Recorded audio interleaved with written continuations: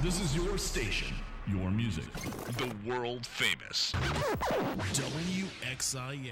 Providence, Rhode Island, USA. Hello, ladies and gentlemen, and welcome to the Stadium Experience with your host, Jake on the show, talking about the latest and greatest happenings in the world of sports here on 90.7 WXIN.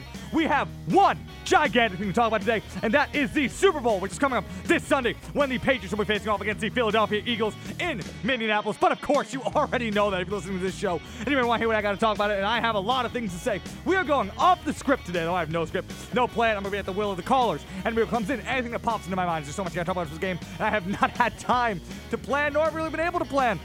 I'm just going off. So if you want to weigh in on anything to do with the Super Bowl, anything to do with going on in sports right now, don't be afraid to call in at 401-456-9946 or at 401-456-8787 or hop on Facebook, go to the official Stadium Experience Facebook page and watch the Mike Cain Memorial live stream on Facebook. Drop me a comment, anything you want me to talk about, anything you want me to think. You want to tell me I'm stupid? I don't care. Anyway, though, with all that out of the way, you're listening to the Stadium Experience with Jake Elmsley on 90.7 WXIN. And with all out of the way, we are going to dive right in. I have no plan for today. None whatsoever. Haven't been able to think of one. It's hard. There's a lot to talk about. And yet so little. So much micro stuff, so much macro stuff. It's really hard to even know where to begin, but we'll figure out where. So the Patriots now in Minneapolis. Ooh, I got a message from Job. Might actually find out where he is. We may or may not be able to see Job Good today. He just messaged me. So we'll figure out what the deal is with him. We'll keep me updated on that. But nevertheless, once again, if anybody wants to call in, let me know what they think. Don't be afraid to call in 401-456-8787 or 401-456-9946. And we're here now. We're looking at the Eagles.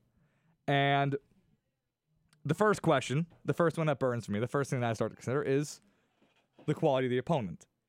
Now, a lot's been made, and rightfully a lot's been made, about what this game comes down to, and what this game would come down to would be presumably Nick Foles. That seems like the biggest X factor in this game.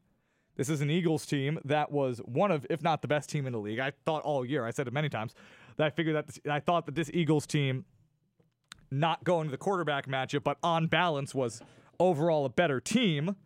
I've always felt like the Patriots would always have a good chance again, just because the quarterback head coach combo, I think, is what most of these things come down to. But on balance, I've said most of the year, I think the Eagles have a better defense. Well, they obviously have a better defense. Patriots defense is terrible, but not terrible, but you get my point. The Patriots defense isn't that great. And on balance, Eagles also have a better offense overall between the weapons they have, which they have a ton of weapons everywhere, and having what really graded out to be one of the best O-lines in the league. So, X factor here, not Carson Wentz, Nick Foles. And you look at this team, and Nick Foles is not going to repeat what he did in the NFC Championship game. That, I think, is out of the question. The Vikings defense was by and far better than the Patriots defense all year. I don't think there's a Samuel Adams soaked Tom Brady poof hat wearing guy out there who's going to tell me any differently on that. But also, I don't think that means, well, the Vikings defense is worse, so Nick Foles will throw for 6 touchdowns in this game, because that's just the math works out on that. No, the Eagles offense will not do what they did against the Vikings defense and the Patriots defense. And that seems counterintuitive, because I just explained that the Vikings defense is much better, but they were. The Vikings defense played like garbage in the NFC Championship game. And I don't mean garbage like they were exploited scheme-wise, like the Eagles had some brilliant plan that they can also use against Patriots. I mean that and I don't think and you look at it close, everything is really hard to argue any of this, but you look at you look at the Vikings defense in that game, they were not tackling, for starters. They lost the ability to tackle in that game, so they were letting guys free that shouldn't have been getting free. They were just blowing coverages all over the place, this and that. And yeah, they were not playing the way they've been playing. So I look at this Patriots defense and I say, well, they're going to be able to tackle. They're not going to let a screen pass to Jay Ajayi go 40, 50 yards. The Patriots defense isn't going to just get absolutely eaten alive by a flea flicker. As much as I have just shat on this New England defense through the offseason, through the preseason, through the regular season, they're not going to do what the Vikings defense did. They're not going to look like they don't belong there in this game. So the Eagles are not going to hang 40 points on the Patriots. That's not going to happen. Like, I'm not worried about that. And also, you look at it, all the Eagles' touchdowns came on long plays, really, for the majority of them. There were either broken coverages, just guys whiffing on tackles, and yeah, those specific things are not going to happen. So I want to put that on the table. I want to make sure that's in everybody's head before I start talking about what this Eagles offense could do, which is, once again, going back to where I started, all dependent on the play of Nick Foles. Which I think we will see a good Nick Foles. Like, I believe this will be a good game for Nick Foles. I believe he'll play well. I believe he'll move that offense well. Which, am I biased? Because I used to love Nick Foles, which I've said a ton of times since he started playing again. Yes. Yes, 2013, 2012, me loved Nick Foles. Thought he was going to be the next big thing. But he was awful when he started playing this season. Awful. Terrible. They looked like dead in the water. You think about going to Nate Burleson or whatever the hell his name is. Whatever the name is. A backup quarterback who I don't know means he sucks. If I don't know him. So, Nate Sudfeld. I do know him. He still sucks, though. But you have a guy who's coach for whatever you say about Doug Peterson, young coach, Andy Reid tree, yada, yada, yada, plenty of things. Doesn't do anything on defense. He's one of these over-glorified coordinator head coaches, which I hate, and that's what's destroying the NFL. But Doug Peterson has done a good job completely changing the offense of the Eagles on the fly. And there's been much said about this, but I don't want to say much about it. But I want to talk about it. Doug Peterson took this offense with Nick Foles that wasn't working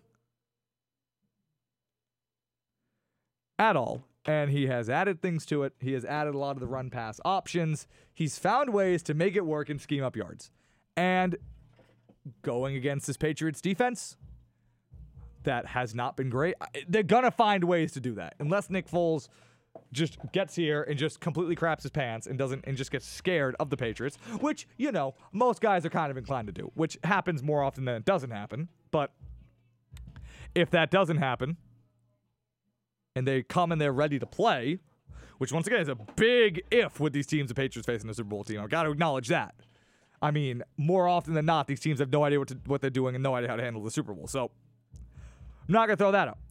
If that ends up being what sinks them, then fine. But if they come in and they are ready to play, they'll be able to produce. They will. They'll be able to produce. I think the Patriots will do an adequate job defending them, but that team does have too many weapons. They really do. For the Patriots to be able to just shut them all down. I mean,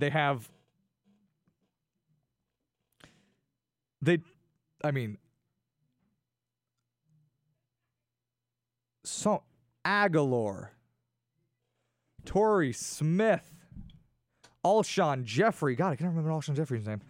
I'm 0 for 2. I'm remembering names today.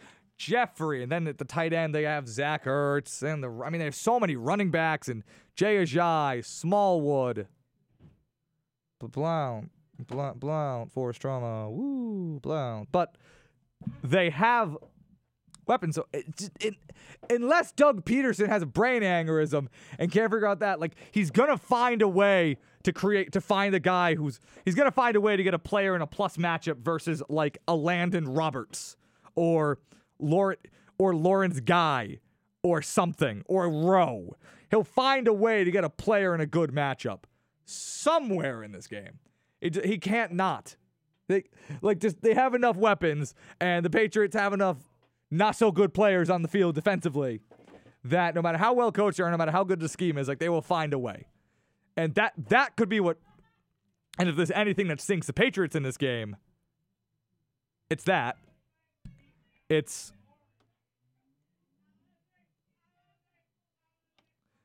that. It'll be, you know, a 50-yard reception by Jay Ajayi on a Landon Roberts that gives us flashbacks to the Dolphins game, which, once again, don't think that will happen, but it could. Like that, I mean, like I said, the Patriots. So I don't think it will be Nick Foles is necessarily the X factor, because I think Nick Foles will be fine. I don't think Nick Foles is going to play at some, you know, obscene caliber level, but he'll do adequately. So it'll come down to the actual X factor is how well can the Patriots defend this bevy of Eagles weapons. And we actually have a caller on the line right now, which is always exciting. And hello, caller. Who am I talking to? What's up? What's up? Who am I talking to? Zimbabwe. Oh, God damn it. None of this nonsense. We take American callers only on this program. How did I know that was going to happen? All right, so the X factor in this game will be the Patriots' ability to defend this bevy of Eagles weapons. It'll come down to how well can they defend. And the linebacker specifically, which has been just a source of cringe for the entire playoffs all year, all time, ever. But going back to last year's playoffs, I've been worried about this. But it'll come down to that. It'll come down to, and then in the secondary, I mean, with how much of a defender of Malcolm Butler I've been, I can very easily see Nelson Aguilar just blowing by Malcolm Butler at one point for an easy giant gain. And then they have Torrey Smith, who hasn't been super effective this year. He hasn't. So, I mean, Torrey Smith, all things considered, has not been good, really. He hasn't been great most of the year. He's obviously been not a mistake signing for them, but he hasn't been the guy that they were hoping for. But still, he's a speed guy. He's still fast. He hasn't gotten slower. So between him and Aguilar, and then you'll have Jeffrey, who I imagine will be covered a majority of the game by Gilmore, who has been having an outstanding postseason. But still, like, 2 good games against the Titans and the Jaguars, I'm still not sitting here, 100% confident in Gilmore. So the Patriots are facing what's been the best offense they've seen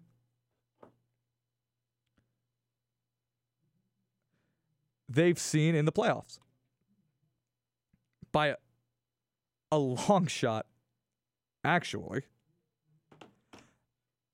it's better than Mariota was probably the best QB,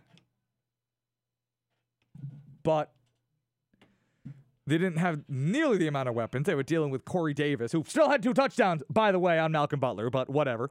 And then you went against Blake Bortles and a running game, and there's a car going off in the freaking parking lot right now. But yeah, this is the best offense Patriots have faced by far. Nick Foles is probably better than Blake Bortles. I don't feel like that's an insane, stupid thing to say. So I'm going, everything I'm saying is also functioning on the idea that, Nick Foles is better than Blake Bortles, and with minimal weapons and just a creative game plan, the Jaguars were able for some of that game put points up on the Patriots early on. They were able to generate yards. They were able to, get them with all this, nifty play action nonsense. And, if they didn't fall apart in the fourth quarter, the Jaguars would have taken that game. Probably, if they could milk the clock at all in the fourth quarter. But that's not what we see more times than not when these other teams face off against the Patriots in the playoffs. They're not able to play a full 60 minutes. They inevitably make some stupid mistake or series of mistakes, maybe at the end of the game, maybe in the middle of the game, usually at the end of the game, but I mean, that's just how these things work. Obviously, that's what you look at the end, but these teams are, for the most part, unable to play a full 60 minutes. You saw it with the Seahawks in 2014. Obviously, great game. They played almost a perfect game. I don't say almost perfect game, but then they gave the Patriots an inch, and they were able to get up on them. And then, end of the game, last play of the last, offensive play for them, they do the stupid thing, and I still hold out that throwing on the goal line wasn't necessarily a stupid thing to do. I still hold that out. I defend Pete Carroll to some degree on the decision, but if I defend Pete Carroll on the decision, I blast Russell Wilson for throwing the ball into coverage, like feeling like maybe he had to beat the Patriots, feeling like he had to do this, or on the goal line. Clock's running. Patriots have a couple of timeouts. Belichick doesn't call a timeout. Pete Carroll panics and calls it himself. So the Patriots get inside these other teams' heads, and maybe that messes them up. Or Atlanta. We all know what happened in Atlanta. I don't think I need to explain that collapse. I've explained it multiple times. I love explaining it. Dan Quinn is a stupid idiot person, and I'll think that forever and ever. But yeah, the Falcons playing the Patriots. Maybe they wanted to run up the score. Maybe they wanted to show off that they could keep doing what they did. I don't know, but mentally fell apart. Couldn't play 60 minutes against Patriots. Jaguars, once again, end of the second quarter. False start, get sent back. They get a stupid false start because they just don't know where the play clock is, apparently. So the Jaguars, stupid false start, give the Patriots a chance to score. They drive down the field, end the half, get momentum, come out. Jaguars still stay up going into the fourth quarter, and then as we talked about last week, Jaguars run the ball every first down, get stuffed, bunch of 3-and-outs. They milk no clock, and they give the Patriots a chance to come back in the game, and they do. So then, I talk about the Nick Foles or the Patriots' ability to limit the Eagles' offense being the X factor. But in the end, I can go level by level in the game and pick out what parts, of offense, what parts of defense, where on special teams will be the key matchups of the game. But in the end, what it comes down to on a big macro level is the Eagles, or really any team playing the Patriots in a big game, is their ability to play a full 60 minutes, not go in there, not necessarily be scared of Belichick, but not be intimidated by him, not overthink things in simple situations, and these teams' ability to play a full, complete game against Brady and Belichick.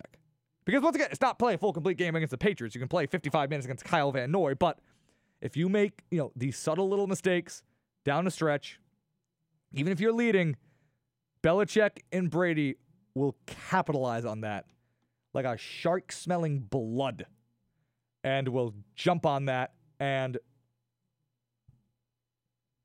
yeah, they can't do that. And it sounds very simple. Don't run out the clock wrong. Don't throw an interception at the goal line. But seemingly when these teams play the Patriots, they're scared or they're worried and just something's in their head and they do something stupid or they make a giant mistake. So really,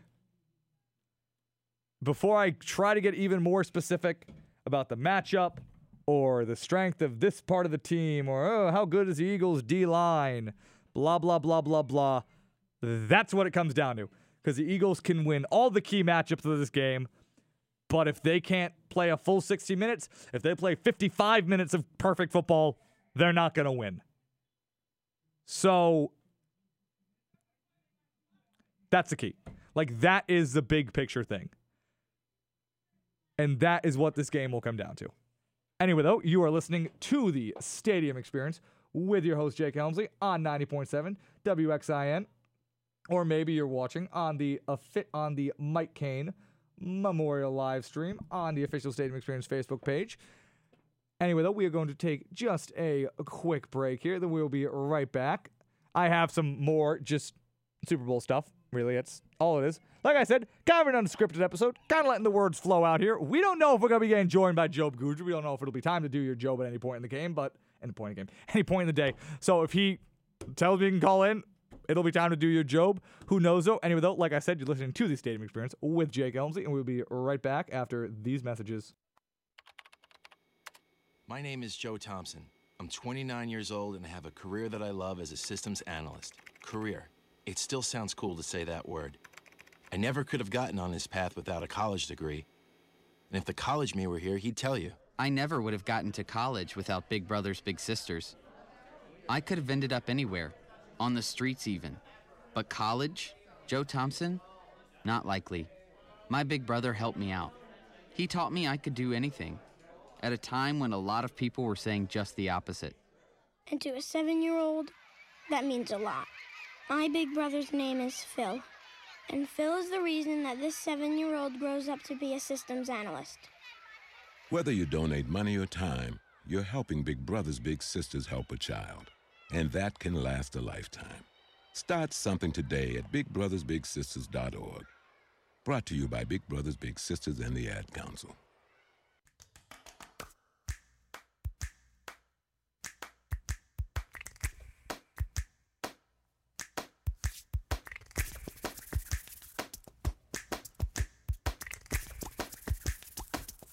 This entire piece of music was played with only 2 instruments, a right hand and a left hand.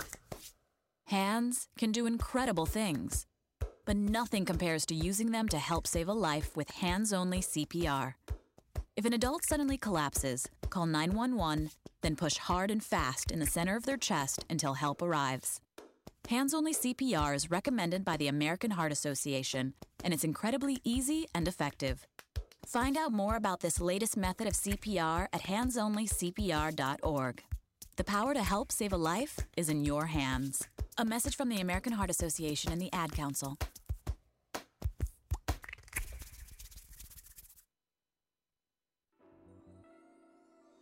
Glass Company Smoke Shop and Vapor Lounge is Providence's premier smoke shop and vape supply store. Located at 10 Cedar Swamp Road, Smithfield, Rhode Island. Swing by when they open on November 2nd. Glass Company Smoke Shop. Best smoking supplies in all of RI.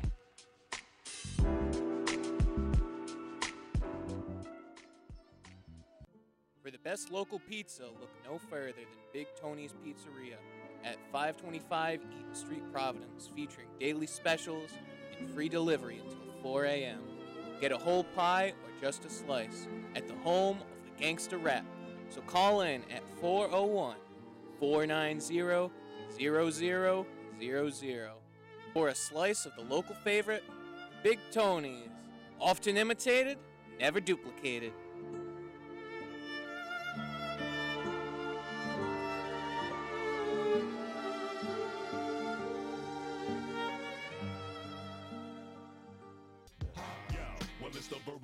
Monster, the word enhancer, sick of phony mobsters controlling the dance floor. I'm in the dark places, catch you when you start. Bored at Rick?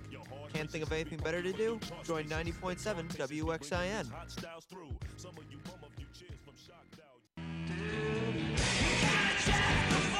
Get your own radio show and force people to listen to your music. Help promote events and shows, or be a voice in a commercial or liner. All tastes in music are welcome at our meeting every Wednesday at 1 o'clock at Horace Mann 186, or check us out at rickradio.org. Come play your music at your station.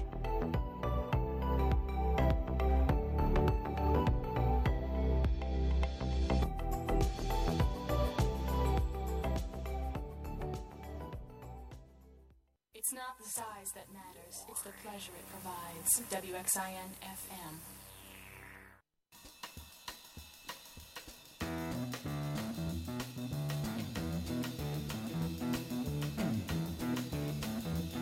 You know the day destroys the night, night divides the day.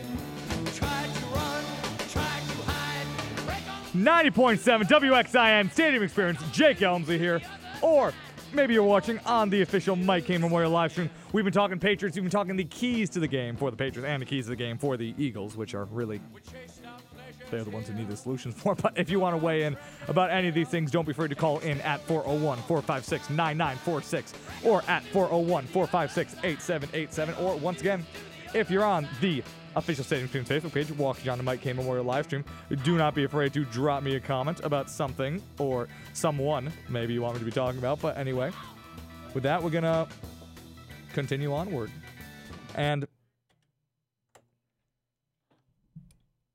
something I talked about, and really the main thing I talked about in the tail end of that last segment, was the idea that the Patriots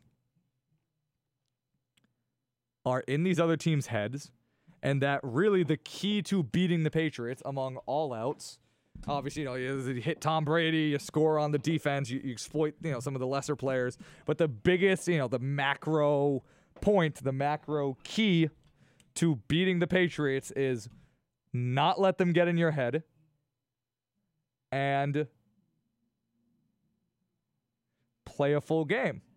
And we talk about that, and maybe Doug Peterson and his whole gang are able to do that. Maybe they are able to block out the noise, whatever it may be. But the Patriots, and it all comes out this time of year more than anything, is how much in the head of the rest of the general sports fan general sports fan mindset the Patriots are. And you see these things kind of all year, but especially this time of year, suddenly you see all these kind of things coming out, about cheating or this and that, and how the Patriots maybe are bad for the league or this and that. And some of it's deserved. Most of it's probably deserved, but whatever. But, there has not been a cheating scandal lately for people to cling to. So the new thing this year has been something I've rebuked very much, has been the idea that now the refs are involved in some kind of conspiracy with the Patriots, because the Patriots have had some notable calls go their way. The Jesse James touchdown, which I spent 20 minutes weeks ago in Hawaii explaining to you all why it wasn't a catch, or the Kelvin Benjamin touchdown, or a lot of people are miffed about a lot of the calls in the Jaguars game from a couple weeks ago, and this and that, and that's this time of year breeds these sort of articles. This one coming from The Ringer, this article here from The Ringer, which came out about 2 days ago on Monday, on January 29th, from Zach Cram. The Patriots and penalties. Conspiracy theorists might have a point. And then it starts out with this. The fix might be in. A selection of questionable officiating decisions helped New England avoid an upset loss to Jacksonville in the AFC Championship game. And conspiracy theorists seized on a latest example of an evidently continuing trend. The Patriots have ridden a wave of refereeing luck all season, from overturned touchdowns for the Jets, Steelers, and Bills in the regular season to an odd, pivotal reversal of a penalty ruling against the Titans in the divisional round to multiple controversies in a Jaguars game. Somebody in Boston got the refs on the payroll. Bills defensive end Jerry Hughes complained to reporters last month. The league has indulged itself in these theories too with the official NFL research, and this is where things actually start to get interesting. The league has indulged itself indirectly with the official NFL research Twitter account posting a curious statistic about the Patriots' uncommonly low penalty total after their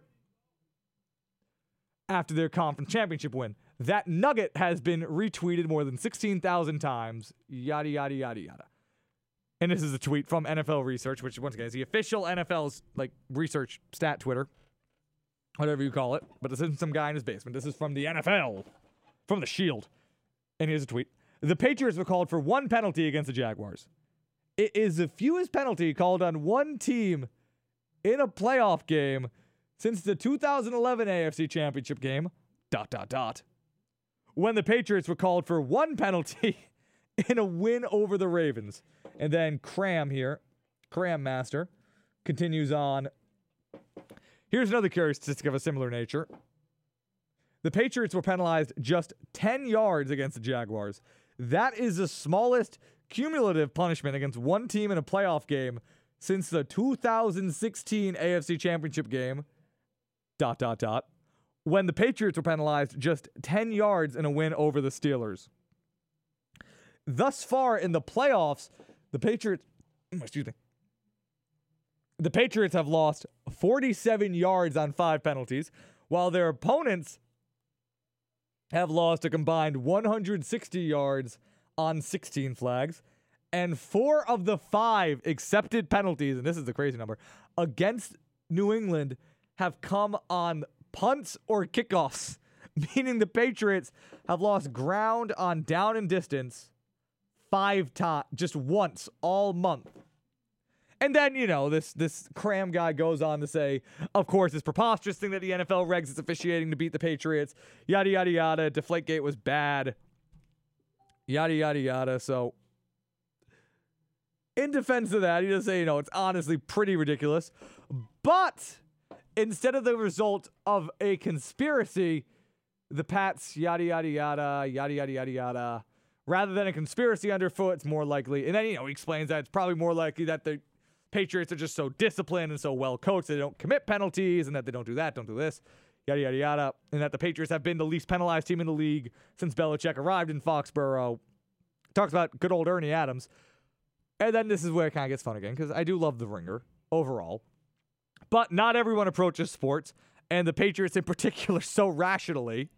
And it's harder to dispel the conspiratorial notions when some facts actually support their claims. For the anti-Patriot masses who believe New England receives favorable treatment, the following pieces of evidence are compelling. Nobody show them to my boss. So basically comes says, okay, well, you people who claim that the Patriots are being rigged, that's probably ridiculous, but hey, I'm going to fan this fire for you guys anyway. And to give him credit, and I suppose give credit to people, the numbers on their own are jarring. In the playoffs over the last, and he mainly counts numbers from 2011 to 2017, the Patriots have been penalized 25% less than their opponents in the playoffs. And the Patriots have had half as many penalties of 15 yards or more than their opponents. The Patriots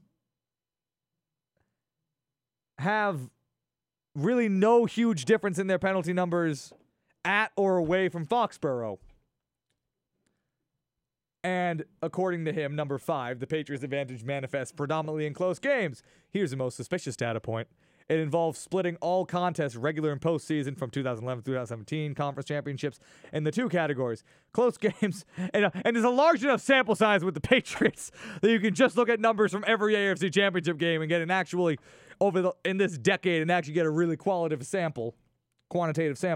For these purposes, a close game is defined as one with a final margin of 8 points or fewer. Yada, yada, yada. In other words, a game in which the fourth quarter either ended or began as a one-possession contest.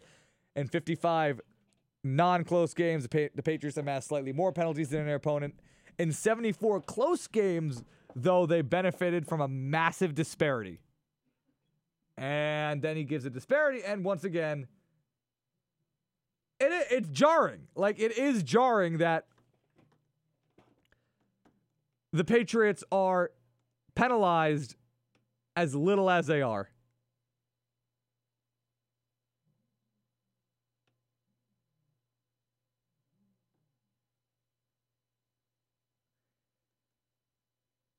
And yeah, they are. I mean, the Patriots are not penalized a lot. They haven't. You look at the numbers, and I can't argue the numbers. I can't sit here and say, oh, those numbers are wrong. I mean, they could be right. He could have just made them all up, and he could have just made them up. I won't check. I'm not gonna check. So I'm gonna assume that the Ringer is right. That Zachary Cram is not trying to pull a fast one on all of us, and that numbers are right. And I'm not going to go watch every Patriots playoff game in the last 6-7 years and try to and just count the penalties. I'll be like, well, Cram, actually they've been penalized 33% less. So you're fake news, Zach Cram. So as I try to just readjust my sitting position here. But yeah, the numbers are jarring. Like, they are. The Patriots are penalized a lot less. But obviously, I don't believe that, Bob Kraft is signing checks to the officials. Do I also believe that maybe the refs are working in favor of the Patriots for one reason or the other? Not really.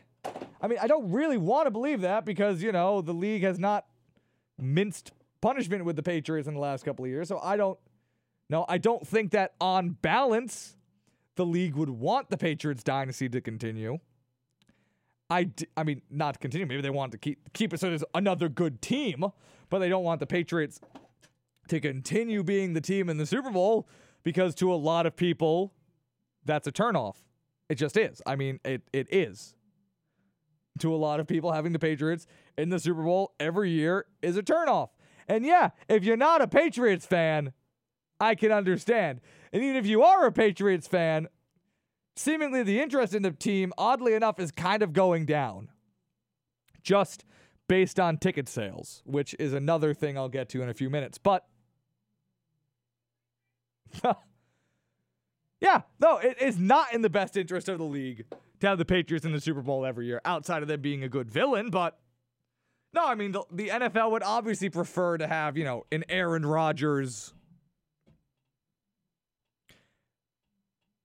Andrew Luck, Phillip Rivers. There aren't a lot of good quarterbacks in the AFC when I'm really trying to think about it. But yeah, I mean, the NFL would prefer to have a Aaron Rodgers, Phillip Rivers Super Bowl thrown in there somewhere, or get the Seahawks back there. I guess now it's been long enough, or get Cam Newton in the Super Bowl again, or something like that. The NFL would prefer that because then they can market more stars. People can see different players, and it keeps interest. Because once again, I'm sure that for a lot, I'm not saying sure like I'm guessing. I know based on what people are saying, just around the country in these articles, just reading through freaking Facebook and Twitter comments by people who are like, oh, well, watch the Super Bowl. I want to see pretty boy Tom Brady play again. I'm bored. This is rigged. And I would tell you this, if the NFL was rigging things, I don't think they'd want to continue having this one team in the Super Bowl time after time after time. Because yes, if you're not a Patriots fan, that's boring. That's really, really boring, I'm sure. So on balance, I don't think the Patriots have been rigging things. I don't think the league would have a reason to rig things in favor of the Patriots. Now, if you want to sit here and tell me maybe they were doing it. Now, if you want to counter that logic with, well, maybe the league would be inclined to, you're right, on balance, they'd rather have better teams, but the league is probably inclined to, but the league would rather have Tom Brady and the Patriots in the Super Bowl than Blake Bortles and the Jaguars in the Super Bowl, and that's your counter to that last point I made, then fine, that's fair. That's fair, but on balance, and I don't think that really happened. I don't think that really happened, but there's at least a little more validity to that than say that the league would rather have the Patriots be in the Super Bowl than the Steelers, or somebody else new who actually has some sizzle and some stars on that team. No, I don't think that's the case. That makes no sense to me. Like, the league would not rig it and then repeatedly rig it for the benefit of this one specific team that everybody hates. That everybody who's not a fan of them or isn't a Minnesota fan now, because Minnesota fans are coming out in droves.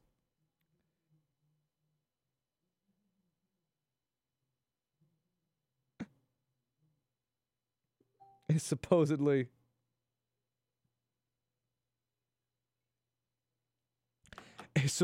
a reason. I mean, the Minnesota fans, you see it right now. You're seeing the Nick Foles got booed aggressively when he came up for the media day. Then Brady got a standing ovation, which is freaking wild that the Patriots are in a place that's not New England where they're actually being rooted for. But besides that, everybody hates the Patriots. I mean, that's no. I don't think any of us here disagree with that. I don't think any of us here will deny that yes, on balance, America not like the Patriots. Don't like them. Hates them. So I don't think the NFL will be inclined to constantly rig it to get this specific team in the Super Bowl every year. So, I don't know.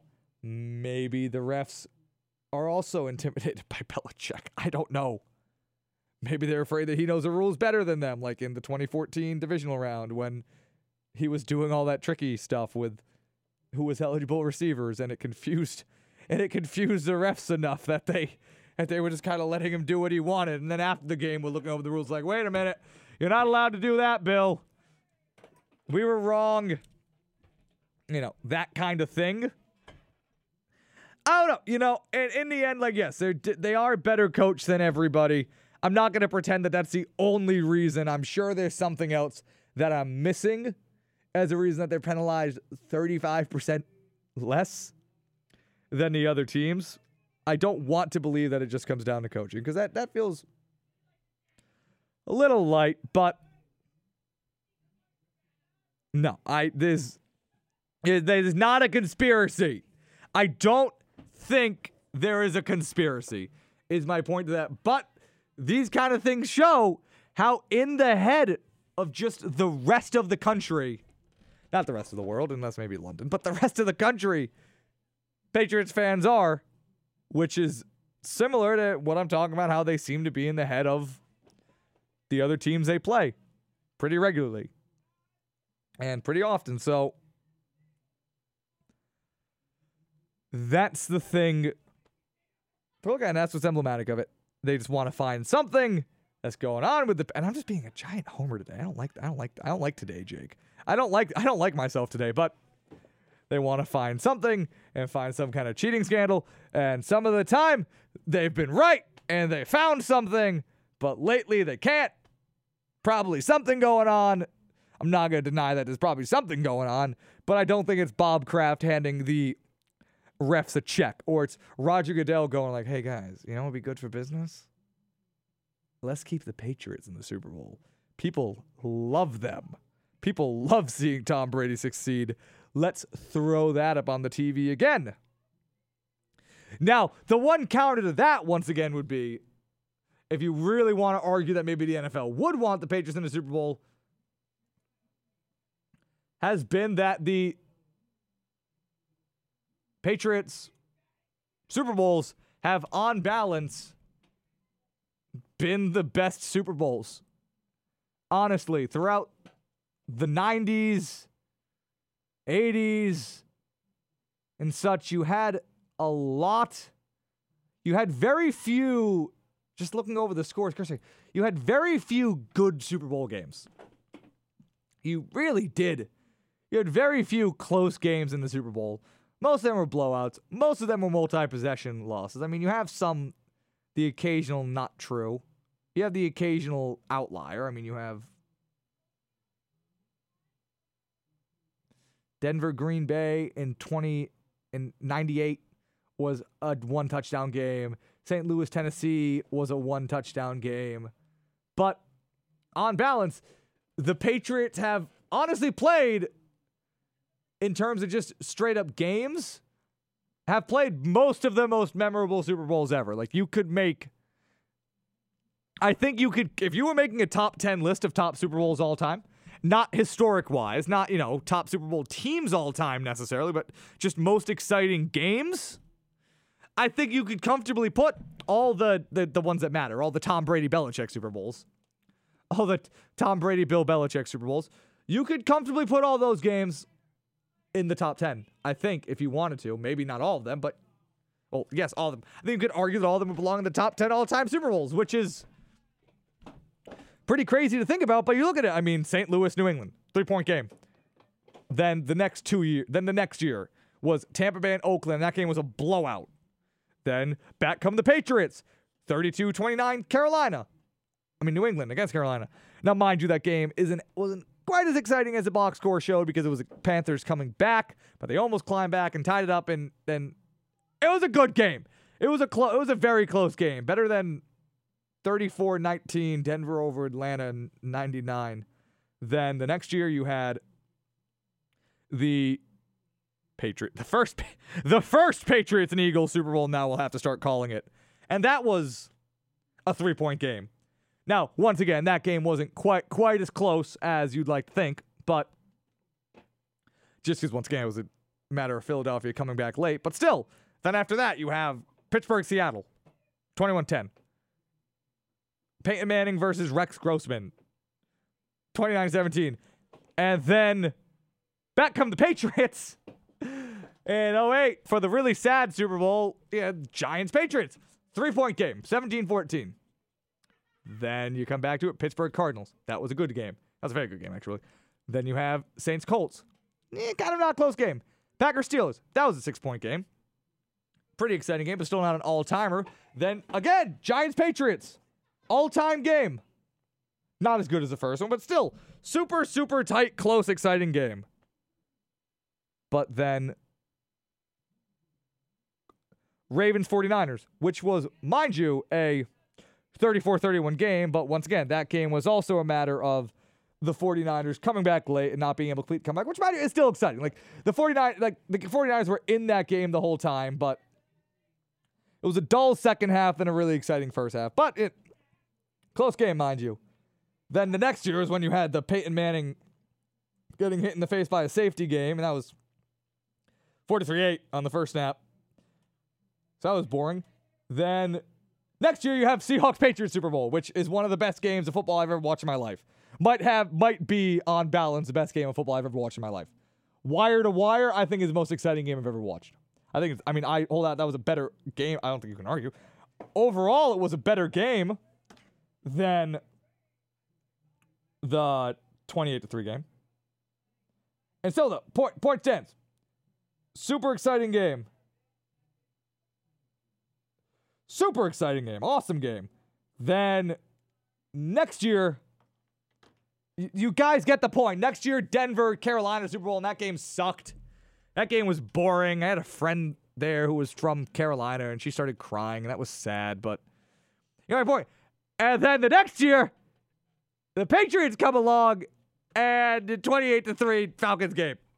Like, you get my point. Like, I want to say that the NFL would not want to have the Patriots in the Super Bowl because people hate them, and people are bored of seeing them, but I can't fully commit to that because then again, the more I think about it, and I've kind of come around to what I've been saying, is the Patriots play in all the good Super Bowls.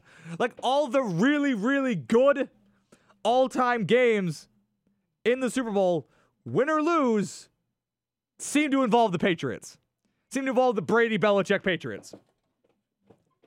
For the most part, so maybe the league just like, you know what? At least we know we'll get a good game.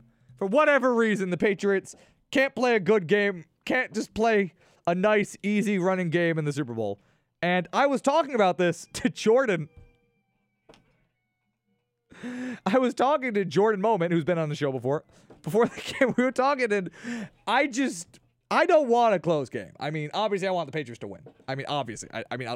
In the end, like, obviously, I'll take a close game and the Patriots winning. But for the love of God, I can't take it anymore. Like, I know this is complete first world problems. Like, oh, I'm sick of the Super Bowl, of them winning the Super Bowl, but it being close. I'm sick of it. But I am. Like, I would for once like to watch a Patriots Super Bowl and feel like at halftime, like they're good. Like they are comfortably winning this game. Just once. I just want, all these other teams get these boring Super Bowls. And me? I don't know. I've had enough of the comebacks. Like, I've seen enough. I've seen enough of these great all-time games. Like, nothing, in terms of comebacks, nothing's ever going to top last year. Like, I am sick. Sup, Jason? I am sick of it. I'm going to be a bratty Patriots fan right now and sit here and complain that I am sick of seeing the comebacks. I'm not sick of the Patriots coming back. I'm sick of them having the comeback. And maybe I just want one Super Bowl where the Patriots get ahead early. Get ahead early and just stay there. And it's just nice. And we're watching the game and I feel like they're leading and I can just sit back and not be getting up, screaming at everybody not to move, screaming at everybody to move their seats because the game is down to the wire and it's killing me on the inside. And I don't want that this year. I don't need it. I'm done. I don't need the exciting game. I'm done. I don't need that. I want it to be a boring, easy time for the Patriots. I'm done. I'm done with these exciting, historic, all-time comebacks. I've had enough. I've just absolutely just had enough of them for my lifetime. At 20 years old, I've had enough of great comebacks for my team in the Super Bowl. Just once. Can this one just be easy? Can this one just be easy? Like, can I not spend the entire game being like, oh man, what's this going to do to the legacy? What if they lose? Oh God. Because I get panicky during the Super Bowl. Honestly, like, I just want them to win. I want them to win, obviously. Of course I want them to win. It's a take of the day from Jake. I want the Patriots to win the Super Bowl. But I want them to win, and I just want it to be easy. I don't want it to be another all-time tight, down to the wire Super Bowl. I've had enough. I've had enough of those. I have had just enough of those. Enough of that nonsense. So, yeah. I don't think the Patriots paying off the refs still. That's the grand point here. But another article, kind of trying to round it back to this Patriots being in the head of other teams and other teams' media. Something that came out yesterday, January 31st, and this was in the Philadelphia Inquirer by, what's the guy's name? Bob Brookover. Bob Brookover. He's a columnist for the Inquirer, which is, like one of the big newspapers. There are big newspapers. One of the big newspapers in Philadelphia. So it's one of their top prestigious newspapers. And it says, and it's titled, "Lives More Important Than Wins." And this article is effectively about how it's about the Patriots responsible for Aaron Hernandez murdering people. I'm gonna read it, but that's the premise here. So if you think that's silly, I agree with you. But let me go on. Bloomington, Minnesota. The New England Patriots reside alone in the 21st century dynasty region of the NFL. That is why they're here with the Eagles at Super Bowl 52, mostly answering questions about how great they are and how incredible they've been. That's fine, and that's fair. The applause is well-deserved, even if suspicions remain that their success has always not always been on the up and up. Be quiet. In addition to being adept at winning games and championships, the Patriots are also great at avoiding the things they want swept out of sight. Spygate and Deflategate, which is the word I'm trying to say on the show, fell into those categories, but the one subject that they want to skirt, which, by the way, they didn't try at all to sweep Deflategate under the rug. Like, they started it like the Patriots team started a website to try to counter the Wells report. Like, the Patriots were not like, oh, this isn't happening. Get rid of it. We're not going to talk about it. They're talking about it a lot. Patriots talked about Deflategate a lot. So they did not try to skirt it under the rug. But, anywho, we go on. But the one subject they want to skirt more than any other is a violent and tragic career of the late Aaron Hernandez. Hello, Nathan. You tuned in at the right time. Perhaps that's because Hernandez's draft selection, despite bright red flags everywhere, is a reflection of how winning means everything to the Patriots and no cost is too high. This is the Patriots' fourth Super Bowl appearance in 7 years, with the first coming in 2011 when they lost 21-17 to the Giants, blah, blah, blah, blah. In Indianapolis, Aaron Hernandez, a fourth-round draft pick in 2010, was the Patriots' leading receiver in that game, yada, yada, yada. It'll be his last Super Bowl. Yada, yada, yada, yada. Stuff about Hernandez's career. Patriots won the fifth Super Bowl a couple of months earlier. Yada, yada, yada. Trump, I don't anticipate commenting on Hernandez's suicide. The Patriots did not want to comment on Hernandez's suicide. They have not commented any day since then. Either one Patriot say in Foxborough, Massachusetts, it's as if Aaron Hernandez never existed. Rob Gronkowski was expected to play in Sunday's game against the Eagles despite suffering a concussion in the Patriots' AFC Championship game. Victory had been taken two rounds ahead of Hernandez in the 2010 draft, but the Patriots made it clear that they had round for two, blah, blah, blah, stuff about their contracts. The two would only play one season together before Hernandez's life spiraled into the abyss amid multiple murder charges and the 2015 conviction for the killing of semi-pro football player Odin Lloyd. By then, the Patriots had long since expunged Hernandez from their existence. He had been released in 2013, almost immediately after the Lloyd murder charge was filed. The Patriots put a statement on their website. A young man was murdered last week, and we extend our sympathies to the family and friends who mourn his loss. Words cannot express the disappointment we feel knowing that one of our players was arrested as a result of the investigation. We realize that law enforcement investigations into this matter are ongoing. We support their effort and respect the process. At this time, we believe that this transaction is simply the right thing to do, and this was after they had cut Aaron Hernandez, which they did almost immediately, which was almost shocking at the time, but they cut Hernandez immediately. The shame of the matter is that the Patriots, and specifically Coach Bill Belichick, acted as if they could not possibly know something so awful would ever happen, despite the fact that Hernandez had a troubled past at University of Florida in his hometown of Bristol, Connecticut. A recent CBS documentary detailed Hernandez's life and made it clear that little research needed to be done to understand that he was a troubled soul capable of doing awful things. The episode ends with a doctor from Boston University revealing that Hernandez was a victim of severe brain trauma caused by years of playing football. Shocker. We now know, of course, yada, yada, yada. Something about a Bible quote. Yada, yada, yada. And really, the article doesn't take too strong of a stance on the thing. It really, as much as people have been making it out to me, and there's been a lot written about this article in the last day, 2 days or so.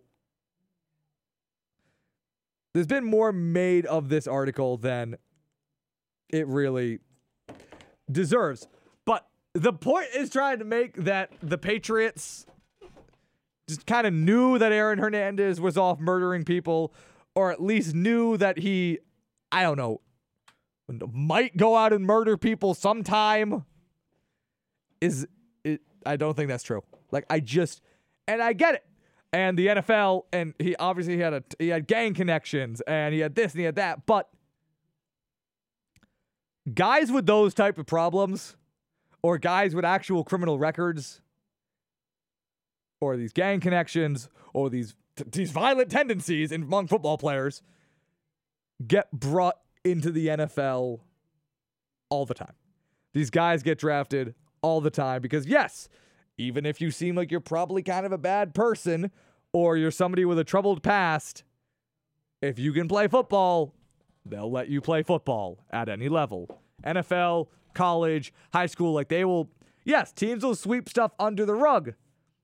But even though, Hernandez had a troubled past and had these gang connections and all that, you know what? Yeah, I kind of give the Patriots a pass for not immediately going he'll probably murder people. I don't believe that was an internal discussion they had. I don't believe that Belichick and his guys were sitting down and you know what? This Hernandez guy might murder people. Do we care about that? It takes a certain kind of person. It takes a person with severe mental issues, or a person who's just so far gone, or is in such a different reality than we are in the not murdering people world, to bring themselves to murder somebody. Honestly, you have to be a certain type of person to do it, and you can't just assume that everybody with gang connections or everybody who's had a troubled upbringing, even everybody who's committed crimes is like that. So, yes, I kind of give the Patriots a pass for not assuming Hernandez was going to go out and start killing people. Or if you don't, then I feel as though you have to look at every NFL team who drafts a guy with a troubled past or with a bad background or with a criminal record and look at them the same way and say that. Which, yes, those guys didn't kill people. But is it the fault of the Patriots that Aaron Hernandez was murdering people? Would Aaron Hernandez have not been murdering people if he wasn't on the Patriots? No and no. So, they had this guy who, you're looking back, a lot of red flags. Obviously, you have a guy who, reportedly, never hung out with any of his teammates.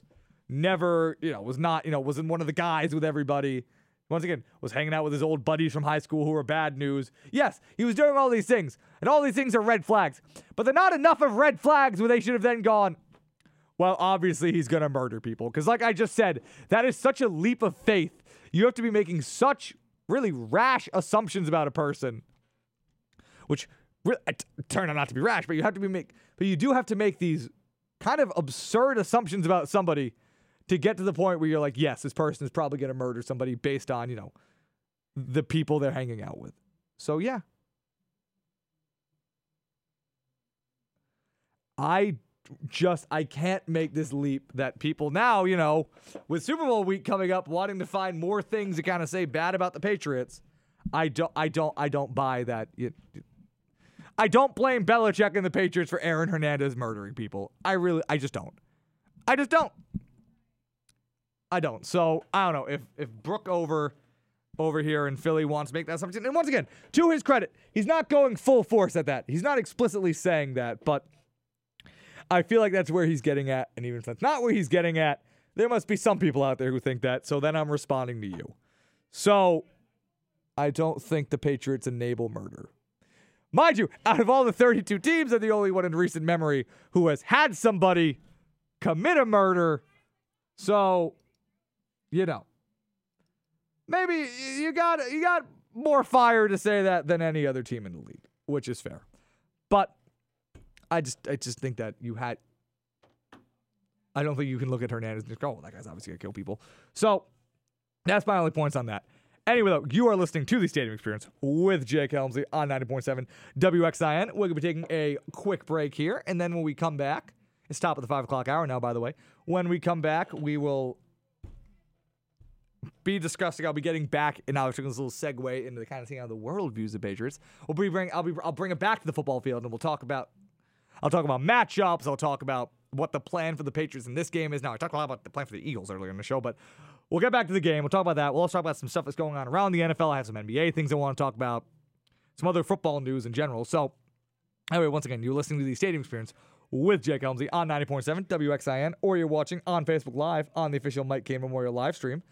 And once again, if you want to call and talk about any of these things, do not be afraid to call in at 401-456-9946 or at 401-456-8787, or once again, drop a comment on the live stream. But anyway, once again, we'll be right back. For the best local pizza, look no further than Big Tony's Pizzeria at 525 Eaton Street, Providence, featuring daily specials and free delivery until 4 a.m. Get a whole pie or just a slice at the home of the gangster rap.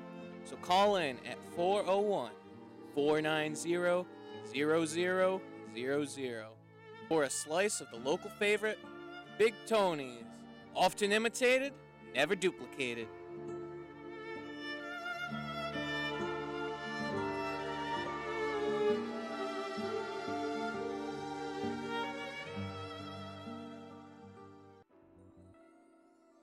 Glass Company Smoke Shop and Vapor Lounge is Providence's premier smoke shop and vape supply store. Located at 10 Cedar Swamp Road, Smithfield, Rhode Island. Swing by when they open on November 2nd.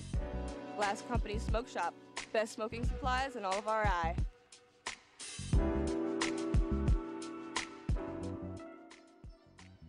Okay, fellas, thanks for checking out our membership meeting for the Unstoppable Iota Gamma Kappa Fraternity. Candidates will be notified around mid-semester. Peace, have a good day. Yo, can you believe that white boy showed up? Who, Justin? Yeah. I mean, he seems pretty cool. He's doing a lot of work in the community. He gets decent grades. Oh, yeah, I played ball with him the other day. Old boy got a mean crossover. Now, see, that's what I'm talking about. White people think that just because they can rap or hoop or something, they could be one of us. Now, what would happen if one of us went across campus and tried to join one of their fraternities? Tell you what, it'll be a cold day and you know where before I let a white boy into this frat. You feel me? Nah, Trey. I don't feel you.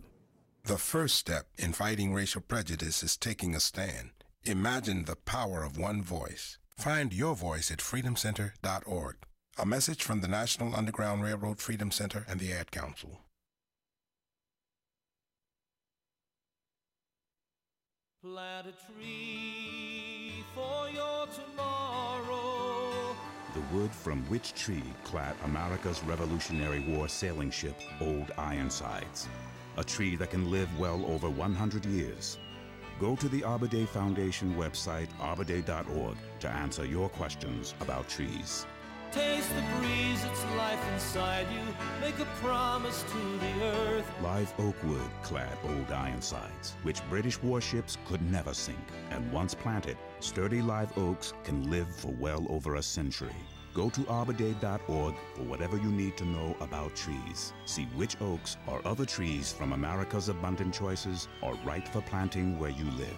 See how to plant trees to help clear the air and protect the land. That website again is arborday.org. Plant a tree today for all the world to share.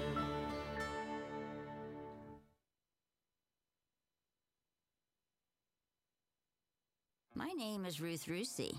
I'm a retired teacher. I'm 91 years old, and this is how I live united. I say retired, but not really. Once a week, I read books to children as part of United Way's education program. Reading to a child creates links between language and literacy.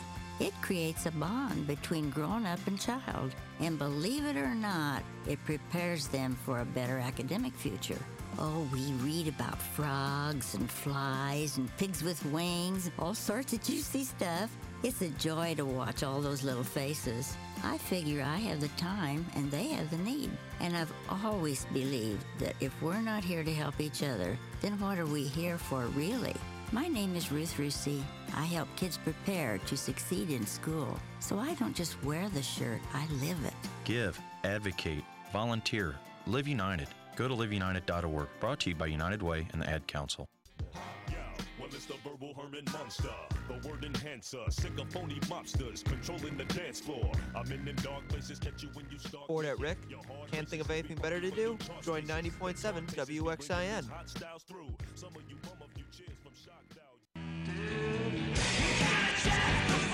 Get your own radio show and force people to listen to your music. Help promote events and shows, or be a voice in a commercial or liner. All tastes in music are welcome at our meeting every Wednesday at 1 o'clock at Horseman 186, or check us out at rickradio.org. Come play your music at your station.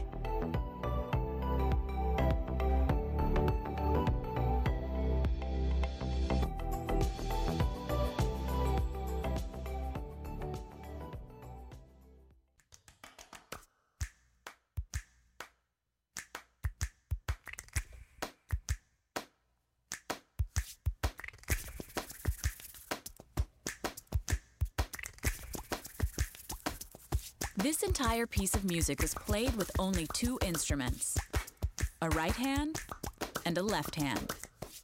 Hands can do incredible things, but nothing compares to using them to help save a life with hands-only CPR. If an adult suddenly collapses, call 911, then push hard and fast in the center of their chest until help arrives. Hands-only CPR is recommended by the American Heart Association, and it's incredibly easy and effective. Find out more about this latest method of CPR at handsonlycpr.org. The power to help save a life is in your hands. A message from the American Heart Association and the Ad Council.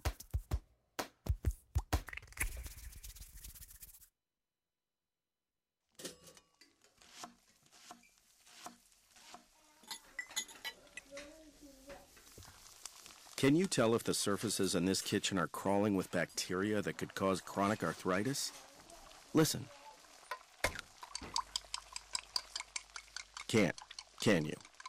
You can't see it either. Wash surfaces, utensils, and hands frequently with soapy water while preparing food, especially when handling raw meats or eggs. Raw food may contain bacteria that can make you very sick, or worse. 1 in 6 Americans will get sick from food poisoning this year, and roughly 3,000 will die. But you can keep your family safer by cleaning with soap and water as you go. Learn more about this and other important information. Check your steps at foodsafety.gov. That's foodsafety.gov. A public service announcement brought to you by the U.S. Department of Agriculture, the U.S. Department of Health and Human Services, and the Ad Council. You will never find a more wretched hive of scum and villainy. This is 90.7 WXIN.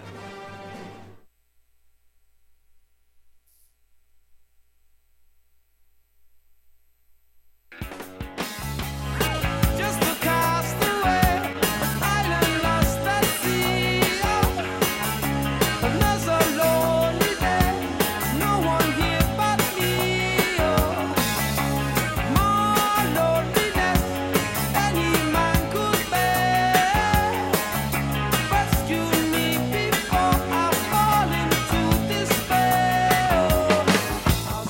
90.7 WXIN Stadium Experience. Jake Elmsley. We've been talking only Super Bowl. It's the only thing that matters. I'll talk about Alex Smith probably eventually today, maybe. Who cares? We got Super Bowl to talk about. Patriots playing against the Eagles. We were talking, last segment was all taking it outside the football field, off the gridiron, talking about what people are saying, what people are writing, the people's conspiracy theories, but we're going to talk more about the actual football stuff now. And if you want to call and weigh about anything I've been talking about, anything I'm going to talk about, anything you want me to talk about, don't be afraid to call in at 401-456-9946 or at 401-456-8787. Or, of course, if you're watching on Facebook Live, where a majority of my listeners come from, don't be afraid to drop a comment on the Mike Cain Memorial live stream. I am looking at you, Evan Kreiner. Anyway, with all that out of the way, we're going to continue on here. And the conversation now with this game is kind of starting to become,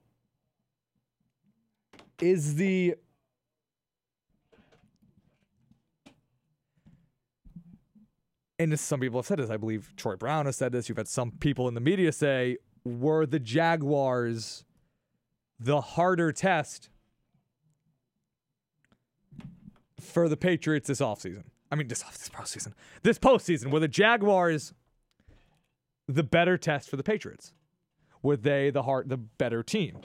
And it's fair. I mean, it's a fair thing to ask. I sat here before that game and talked about how the Jaguars really, on balance, have, all of the specific things you need to beat a Tom Brady-led team. The pass rush, rushing 4, blah, blah, blah, blah, blah, blah, blah. The strong man coverage, strong running game, all that. They had those things. And then it also was prefaced by, but, they can't actually play offense, so they don't have but they have the few things. So it's been a conversation. Were the Jaguars the toughest task? And I can see where people are coming from with that. Easily I can see where people come from that. If you think Nick Foles sucks, and you're like, no, he's worse than Blake Bortles, then fine. This Eagles defense was not ranked as high this season as the Jaguars defense. I talked last week about how statistically the Patriots and the Patriots and the Eagles defense, I wish Patriots similar to the Jaguars defense, but the Patriots and the Eagles defense were similar-ish in terms of numbers and points allowed, sacks, all that. But I obviously think this Eagles defense is much better in terms of personnel, in terms of talent, in terms of their ability to get to the quarterback. And like I talked about earlier in the show, I think that the Eagles are going to be able to do more on offense than the Jaguars. A good amount more on offense than the Jaguars. I think they're going to have the ability to do a lot of things. And I think Nick Foles is better than Blake Bortles. I said that almost at the beginning of the show. I think Nick Foles is better than Blake Bortles because that's the state of the NFL right now, that between AFC Championship game and the Eagles in the Super Bowl, I'm like, oh, which one was a tougher test for the Patriots? Was it Blake Bortles? Was it Nick Foles? Or it could have been Case Keenum. Really would have hated the face Case Keenum. That would have been the real test. So, it's not a big deal, but the Eagles can do a lot of the things that the Jaguars can do.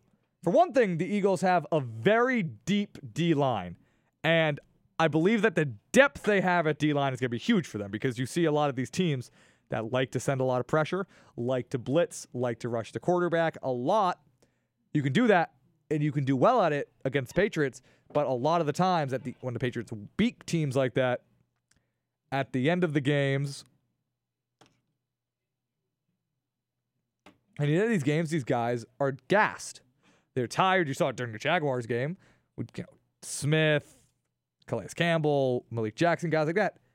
They get gassed by the end of these games because they're running at full speed, like they're doing wind sprints, basically, for the entire game. Like, you're going to get tired after doing that 60, 70 times, and the Patriots against teams like that will take advantage of that, and they'll run a ton of plays, and they'll be in the hurry-up, and they will exhaust these guys. So, obviously, the Patriots having some degree of depth, the Eagles having a lot of depth on the D-line is going to be huge for them.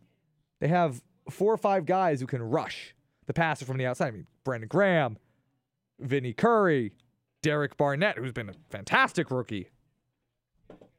Chris Long. Then on the inside, you have Jerrigan, Fletcher Cox. And then they have a lot of depth at the linebacker position. Like, I will say, I'm not saying that they have a better front seven or a better D-line than the Jaguars, because that's not true. But they still have a very good D-line, and they have a deep D-line. So they have the ability to have guys come in, sub out, sub in. Maybe not during individual drives, but they have the ability to keep these, if they handle things a certain way, they have the ability to a pretty good degree, keep these guys rested. Keep these guys at least less winded than they might be if they had to play the whole game. So that's a thing they have going for them. Also, they have had good secondary play, which has been understated. I mean, Ronald Darby has been very good for them this year. Jalen Mills has been a revelation. So they have Patrick Robinson. It was an amazing pickup for them. So they have the ability to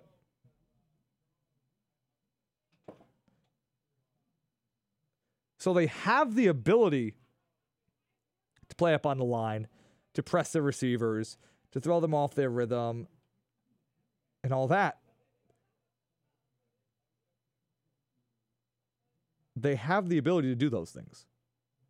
Maybe, once again, maybe not quite as well as the Jaguars, but they still have the pieces of the formula.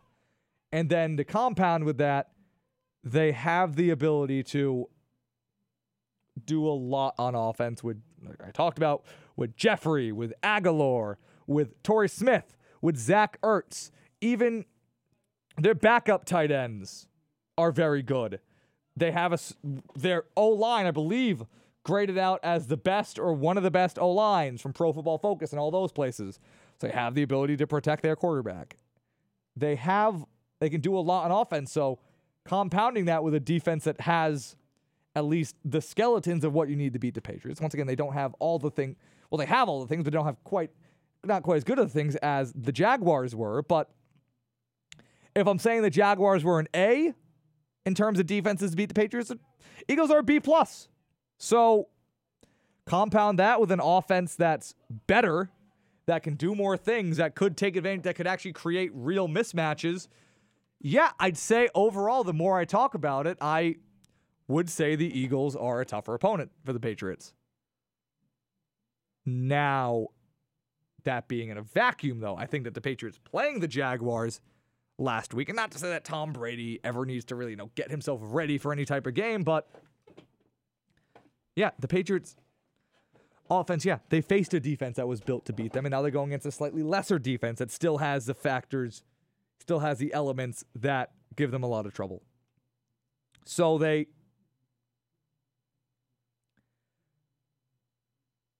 will be tuned. The O-line played amazingly against the Jaguars. Nate Solder, hopefully he's still in. Hopefully Irving or Waddle, whichever one of them plays, hopefully they're still locked in.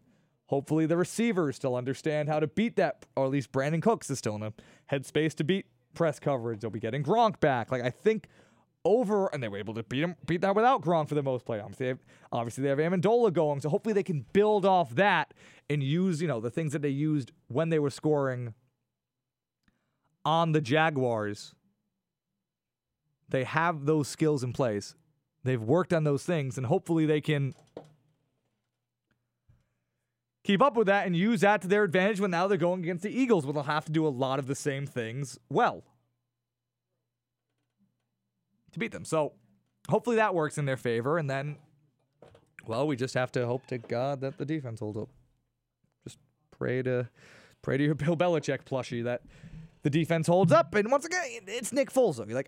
Once again, as I said at the beginning of the show, they're not going to be able to do a lot of the things they did against the Vikings, because the Vikings, once again, far superior defense, but they just played like utter crap in that game. They did not play like a good defense. They couldn't tackle. They couldn't really.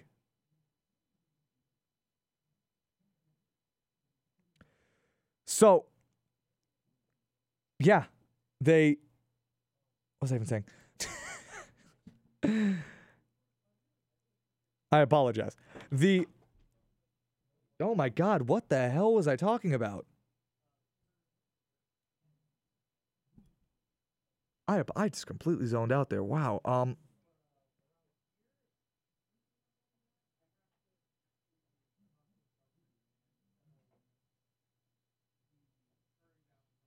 Anyway, the Patriots will have the Vikings defense. Jesus Christ. The Vikings defense. Far better defense. Far better players in the Patriots defense. But they played like such utter crap that I can't look at that game and go, well, that's how this Eagles offense performs against a defense that's, the Nick Foles Eagles perform against a defense that's the caliber of the Vikings defense. Because they were just not playing like it. They couldn't tackle. They were blowing assignments left and right, and they weren't playing like a good defense. They were not playing like a good defense. They were not playing like just how they'd play all year. And I talked about it last week, how that made me sad, because they made a lot of people feel like that team didn't belong to be in that game, which I don't contend, because I think that Vikings team had an excellent run. I think it's an excellent team. I think the Vikings, with Mike Zimmer and all there, and Rick Spellman as a GM, I think they have one of the best programs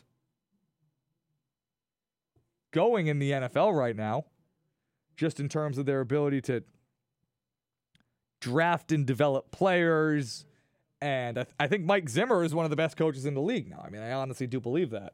What he's been able to do, and Spellman's been a great job. They've been one of the best teams at drafting the last 4 or 5 years. You look at that Vikings team, almost every, meaningful, good player on that team was drafted by them and developed by them and then retained by them. I mean, obviously every team has free agents, but no, I mean, they're almost their entire defense was drafted by the Vikings, was drafted by this administration in the Vikings. And yeah, so I think that's one of the top programs, and it makes me sad that getting blown out by the Eagles is tarnishing people's perceptions of them. But you know what? On the other hand, you get trashed in a game like that and you play like utter crap, you invite that. So I think they'll be back. But that's not what's important. I'm not here to gush and rave about the Vikings. But yeah, it's almost hard to look at that game and really fully evaluate this Eagles offense with Nick Foles, because they didn't look good otherwise against the Eagles, against Cowboys, the Raiders, everybody else they played. The rest of the year, it's not a good barometer, and they've obviously changed things on offense. They've obviously updated things. Once again, they added a lot of the RPOs. They added some elements from the Chip Kelly offense that was successful for Nick Foles in his original run with the Eagles, back when he was my guy, back when he was the future, back when he was the baby goat, Nick Foles in 2012. But they did things differently. So there was an improvement, and Nick Foles was playing out of his mind. He was. I mean, these guys were open. These guys weren't good, but he was still hitting them. He was still throwing dimes. He was playing very well. So I don't want to look at that game and give them too much credit, but I also don't want to look at that game and not give them enough credit and just sit here and be like, Nick Foles. I'm scared of Nick Foles. So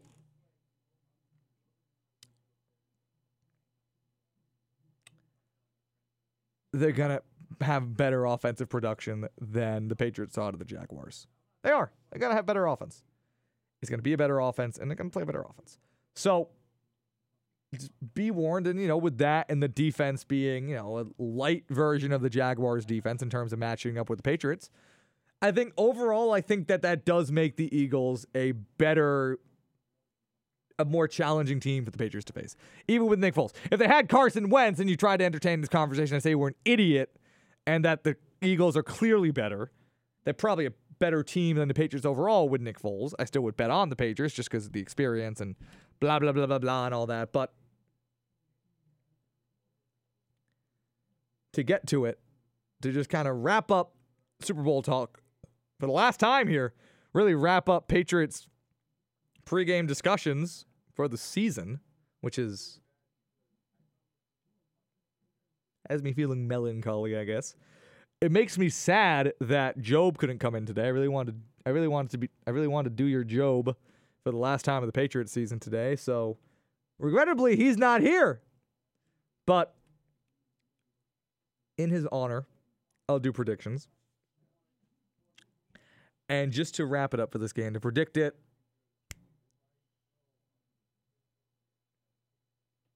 I'm picking the Patriots. I am going to pick the Patriots because in the end, I think they'll figure out a way to limit Nick Foles and the guys. But to say it, I want to say it's not going to be a close game, but I know that I'm wrong, and the Patriots will somehow find a way to make this a stupid close game that'll destroy me on the inside. The entire game. So I'm going to say final score. I'm going to predict the Patriots are going to take the Super Bowl 27-24 is what I'll say. And it'll be close, and it'll be stupid, and I'll be mad the entire time. And Landon Roberts will do something stupid. Kyle Van Noy will do something stupid. Malcolm Butler will get blown by, and then I'll adamantly defend him because I'm a fanboy for him.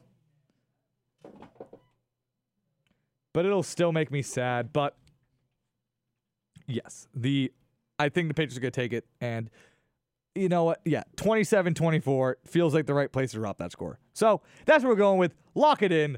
Last prediction of the year. Patriots 27-24. Job wasn't here. I guarantee he would have said my prediction because about half the time this season, Job has just taken my prediction, and then I've had to change mine on the fly. And then the one time he's not here, I don't even have a prediction coming in because this show has been horrendously unscripted today. But yeah, Patriots 27-24 over the Eagles, and with that, I guess we'll close the book on pregame analysis for Patriots in the 2017-2018 season on the Stadium Experience. So, don't really know how to transition out of that, but we're going to do it anyway. Ooh, transition! There's like 7 other things that I want to talk about that are less important, but I want to get to them now anyway. First off, since I guess we'll stick to the NFL because I'm not going to try to divvy up sports at all. There's obviously the big news that broke yesterday, the weird news that broke yesterday. I think this is the first time we've had like a real blockbuster trade in the week leading up to the Super Bowl, at least an agreed upon trade because trades cannot be made till the start of the league year on March 3rd. But obviously, if you haven't heard yet, the Chiefs have traded Alex Smith to the Redskins for a 3rd-round pick and Kendall Fuller, which makes me sad because obviously I came here months ago and decided I was going to be ballsy and call Alex Smith to the Jaguars in like October. And apparently I was wrong about that because that is not what's going to happen. But this move is interesting. Stupid thing to say. My take is interesting. It's an interesting thing that happened. But no. I believe, and me and Josh Percy were talking about this earlier. Oh, also big thing in the trade. Because once again, this isn't official yet, but they've agreed to it. So conceivably it's going to happen unless, one of them like spits on the other one's grave or something. Like the next couple months, because they can't actually file the paperwork on these things the league year. But then the other part of it that's being reported is that this is not what I talked about with Josh, by the way. But the other part of this is that Alex Smith has now been extended. Will be getting an extension for 4 years. It's worth $89 million with $71 million guaranteed. Don't know if it's fully guaranteed because that's the only number that matters. But it sounds big, but I doubt it's all fully guaranteed. But so Alex Smith has been traded to the Chiefs. From the Chiefs. Has been traded to the Redskins, which I want to get into the implications about what that means for Kirk Cousins, obviously, because that's the other giant domino to this. But in terms of Alex Smith, the Jaguars, Jesus Christ. The Chiefs got a 3rd-round pick this year and Kendall Fuller, a 2nd-year cornerback out of VT, if you're a big VT fan. So I personally, me and Josh were talking about this earlier, and this was the thing I was talking about personally. I believe that this is roughly, I think, around the best haul the Chiefs are going to be able to get for Alex Smith. Coming out on an expiring contract on the 1-year deal, which, mind you, turned out not being the biggest thing because the Redskins re-signed him. But that's not necessarily part of the value of the trade, other than that Smith had to agree to do that instead of agreeing to go to some shithole like Cleveland, which maybe could have offered more, but they would have been offering it on 1 year of Alex Smith, so they wouldn't be trading. They wouldn't be giving the value for 5 years of Alex Smith that the Redskins are getting. It's kind of a weird, roundabout way to think about it, but I think this haul was really among the best that the Chiefs were going to get. It's still really surprising to see them do it this early, 2 weeks out from getting knocked out in the divisional round, and you'd think that they could hear more offers, which maybe they could have. Maybe you think that the Chiefs could have gotten a second or a first-round pick for him, which I don't believe. But if you want to believe that, though, and then tell me, well, how would they know? They did it in January. They did it in January for some reason, and fine. Like, I'm not gonna sit and die on a hill arguing with you about whether or not Alex Smith was worth the third-round pick. No, he was worth a second-round pick. Like, I'm not gonna do that. If you want to say that I'm an idiot and he's worth a second-round pick, fine. Fine. Also, Kendall Fuller has been an excellent young cornerback this year. He was graded out as one of the top, or if not the top, slot cornerback in the NFL. I don't have the numbers in front of me. I don't care. You don't really care about the numbers out there. You don't care about them either, about the numbers for Kendall Fuller. But he was a good player. So they're getting a very good cornerback. So they're getting a young player at a premium position. And obviously, the value of this is then also to them that now they can obviously play Patrick Mahomes, who they traded up in the draft for last year, yada, yada, yada. So now they can play him. And that's the idea behind this. Now,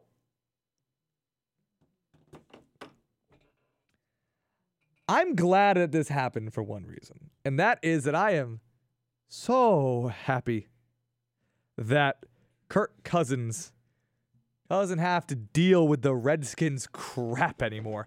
Because I have been a confessed, and I have said this many times on the show as a Victory Lab, I have been a Cousins fanatic since he was drafted. Part of it was I hate RG3. That was a part of it. But mainly, I liked him. I liked him in college. I liked him as a prospect. I liked him in the flashes he got to play. Now, he played a little bit more second or third year and it didn't work out too good. But I have been a very big Cousins fan for a long time. So I was psyched when he got to play. I was psyched when he did well. I was psyched when he played the next year and did well. He didn't do so good this year, but it's fine because everybody on that team got hurt. Literally everybody on the Redskins got hurt this year at some point. Or they were Terrell Pryor and were just ass. But Kirk Cousins has been getting jerked around by these guys for so long. And it's just been so sad. And just, like earlier in the summer, when they went and had a whole, when they offered him a deal and he rejected it. And then the Redskins had a press conference and, piece of shit Dan Schneider and the Redskins sat up there and said, we offered Kirk this deal and we gave him $55 million guaranteed. And then you read into that and you're like, wait a minute, that sounds like a lot, but that's the same amount he'd be making getting franchised this year and then next year. So really, it's not a good deal at all for him. You're offering him the same amount of money he'd make anyway and then forcing him to take a longer term deal. So, and also, yeah, Dan Schneider is a bad person. And the Redskins, I don't like him. And they're going to be mediocre with Alex Smith. I feel kind of bad for Alex Smith now that he's going to go there and they're going to just continue to go 8-8 or 9-7. So, they can have fun there. But yeah, I am glad that my man Kirk is free. I'm glad he doesn't have to go back there. I don't appreciate him. And I'm not saying he's great, but he's an above average quarterback. And frankly, We're seeing an above average free agent quarterback, which hasn't happened, which like never happened. So this is on its own kind of amazing that we're seeing this. And that we're seeing Kirk Cousins. Obviously, this isn't Peyton Manning in 2011. But still pretty cool, though, that we're seeing that Kirk Cousins is going to hit the free agent market. And he's going to get paid way too much money. He's going to get paid a stupid amount of money. And it's going to be... who could it be? It could be the Titans. I mean, it could be the Titans. It could be the Jaguars. It could be the Vikings, all these teams, the Browns, even the Broncos. I think. I mean, there are a lot of places that Kirk Cousins can go that it will seriously impact the landscape of the NFL. You know, if he goes to the Browns, they give him a stupid amount of money, and that's what he does. He just wants a stupid amount of money. Then that doesn't mean anything. He's off there to die on an island in Cleveland. But I don't think he'll do that because he's made a lot of money, and Kirk seemingly wants to go somewhere where he can win. I just get that feeling with him, which is not a take. That's just a feeling. And, you know, that's just a feeling. But if he's willing to, he could go somewhere. I mean, the Jaguars have the money to sign him straight up. Go there. That would be huge without Blake Bortles. I mean, as well as he played against the Patriots. You can go to the Broncos. That would be huge. I mean, the Broncos defense, that would at least give them another season of being a real contender. Like, there are things that Kirk can do here that will, I'll shake it up. I mean, you have a B+ quarterback on the market, which we never see, which we never, ever see. So, yeah, I'm excited. I'm excited to see Kirk go somewhere and succeed. I love the guy. I do like that. Anyway, that's all I got to say about my man, Kirk Cousins.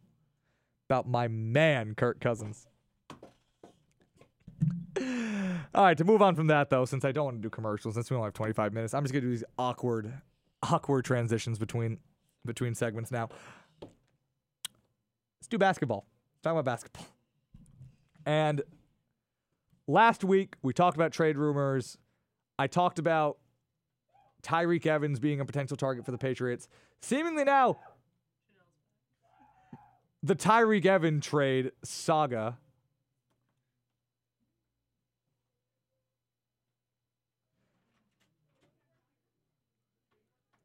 the Tyreek Evans trade saga has only gotten kind of more dramatic, and seemingly there's more teams involved, but they are intent on trading him one way or the other, but seemingly they're being rough about it. They are, and seemingly, more teams are in on it than the Celtics, which is shocking to hear that people are in on this guy who's averaging 19 points a game and making no money.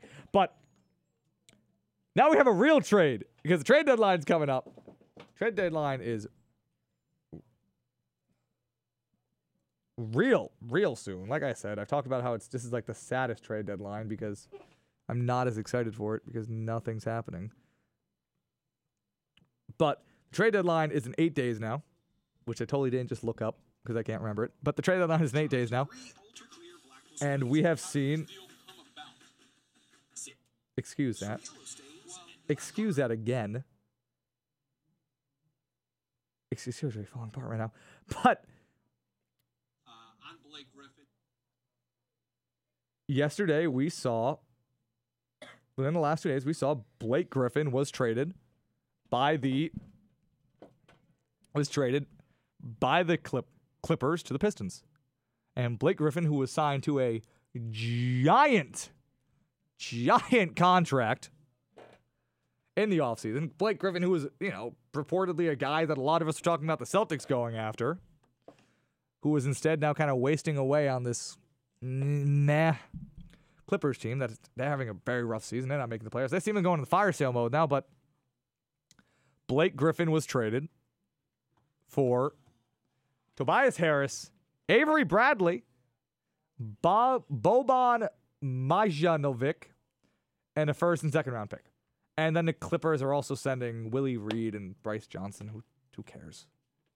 Who cares? I don't care. Do you care? No. Nobody cares. Nobody cares about Bryce Johnson and Willie Reed. Sorry, guys. But they've been sent as a part of the trade. So basically, they're trading the Clippers got Tobias Harris, Bradley Marjanovic, a first and second round pick. And to me, a lot of people are hating on this. I don't think it's the worst trade for them. I will say, like, if they are intent on unloading Blake Griffin, which really they should be, they probably should have blown up this, core a little while ago and started this rebuild earlier. But now that they're doing it, I credit them. I credit the Clippers for doing this. I think that's probably the best move for them. I mean, soon they're going to be moving on from Williams and Drummond. They're not content to tank. At least they've said that they're not content with tanking. And who knows? Nobody ever says they're going to tank, on the other hand. But in terms of implication, I don't really think this trade definitely helps the Pistons. They're out of the playoffs right now, but also, inevitably, Blake Griffin's just going to get hurt again, and it's not going to mean anything. And they're going to have no depth and probably lose in the first round to make the playoffs. Or maybe not. Maybe this is the time that Blake Griffin stays healthy and just the LA air was affecting him more. So I doubt it, though. He's just going to get hurt again because he's Blake Griffin, and that's what he does. So, yeah, that's really all I got to say about the Blake Griffin trade of Rooney that went down the other day. Now, I promise you I'm going to stop this rapid-fire segment here, but the last thing that I do want to talk about, and something that I'm very intrigued by, something I've been trying to hop on other guys' podcasts to talk about before mine, and they just will not let me. So I'm here now on mine with about 19 minutes left to go before I got a cutout here. Probably not take 20 minutes for this. But the announcement earlier this week by Vince McMahon that he's going to be bringing back the XFL. The XFL, if you don't know, if you haven't seen anything about this, was a football league that Vince McMahon brought early in the 2000s, and it was a disaster. They played in the spring. It was a disaster. Everything was bad about it. Nobody knew how to play. They tried to sell it like this was real tough football. That's how they tried to sell it. And everybody at the games looked like an inbred. And the players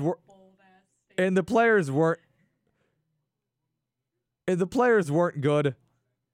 And it didn't work out. It fell apart after a year.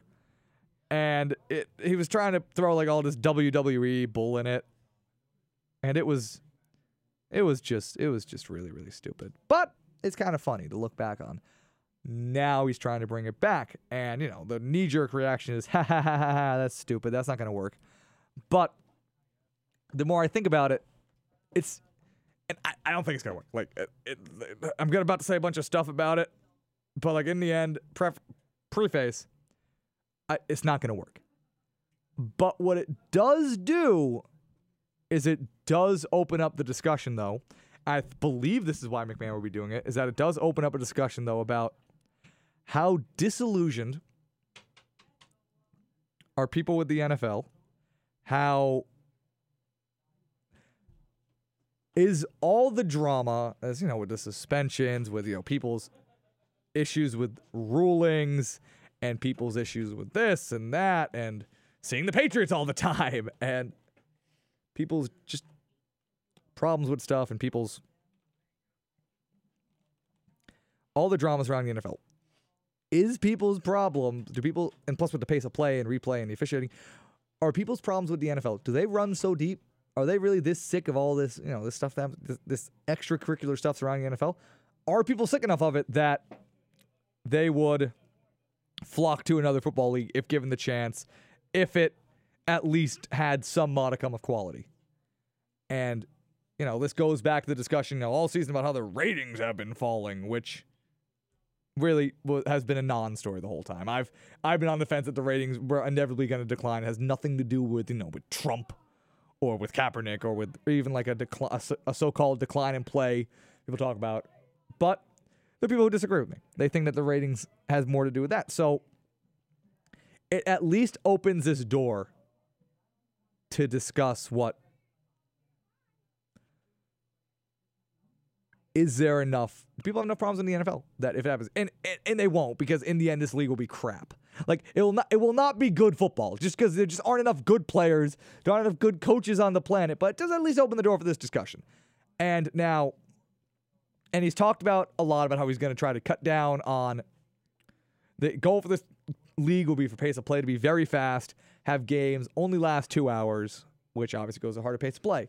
He's also brought up, nobody with criminal records, everybody's going to stand for the anthem. And what I don't like about that is that I know that inevitably the discourse about this will be that it'll be framed like, oh, Vince McMahon is setting up, the right-wing football league, which I really don't think is the case. At least if I'm trying to, give Vince McMahon, who's a brilliant man, very successful guy, if I'm trying to give him credit, I think it's him looking at this and going, like, people have a lot of problems with the NFL, not politically, but just with the pace of play, with all the bullshit surrounding it. People have a lot of problems.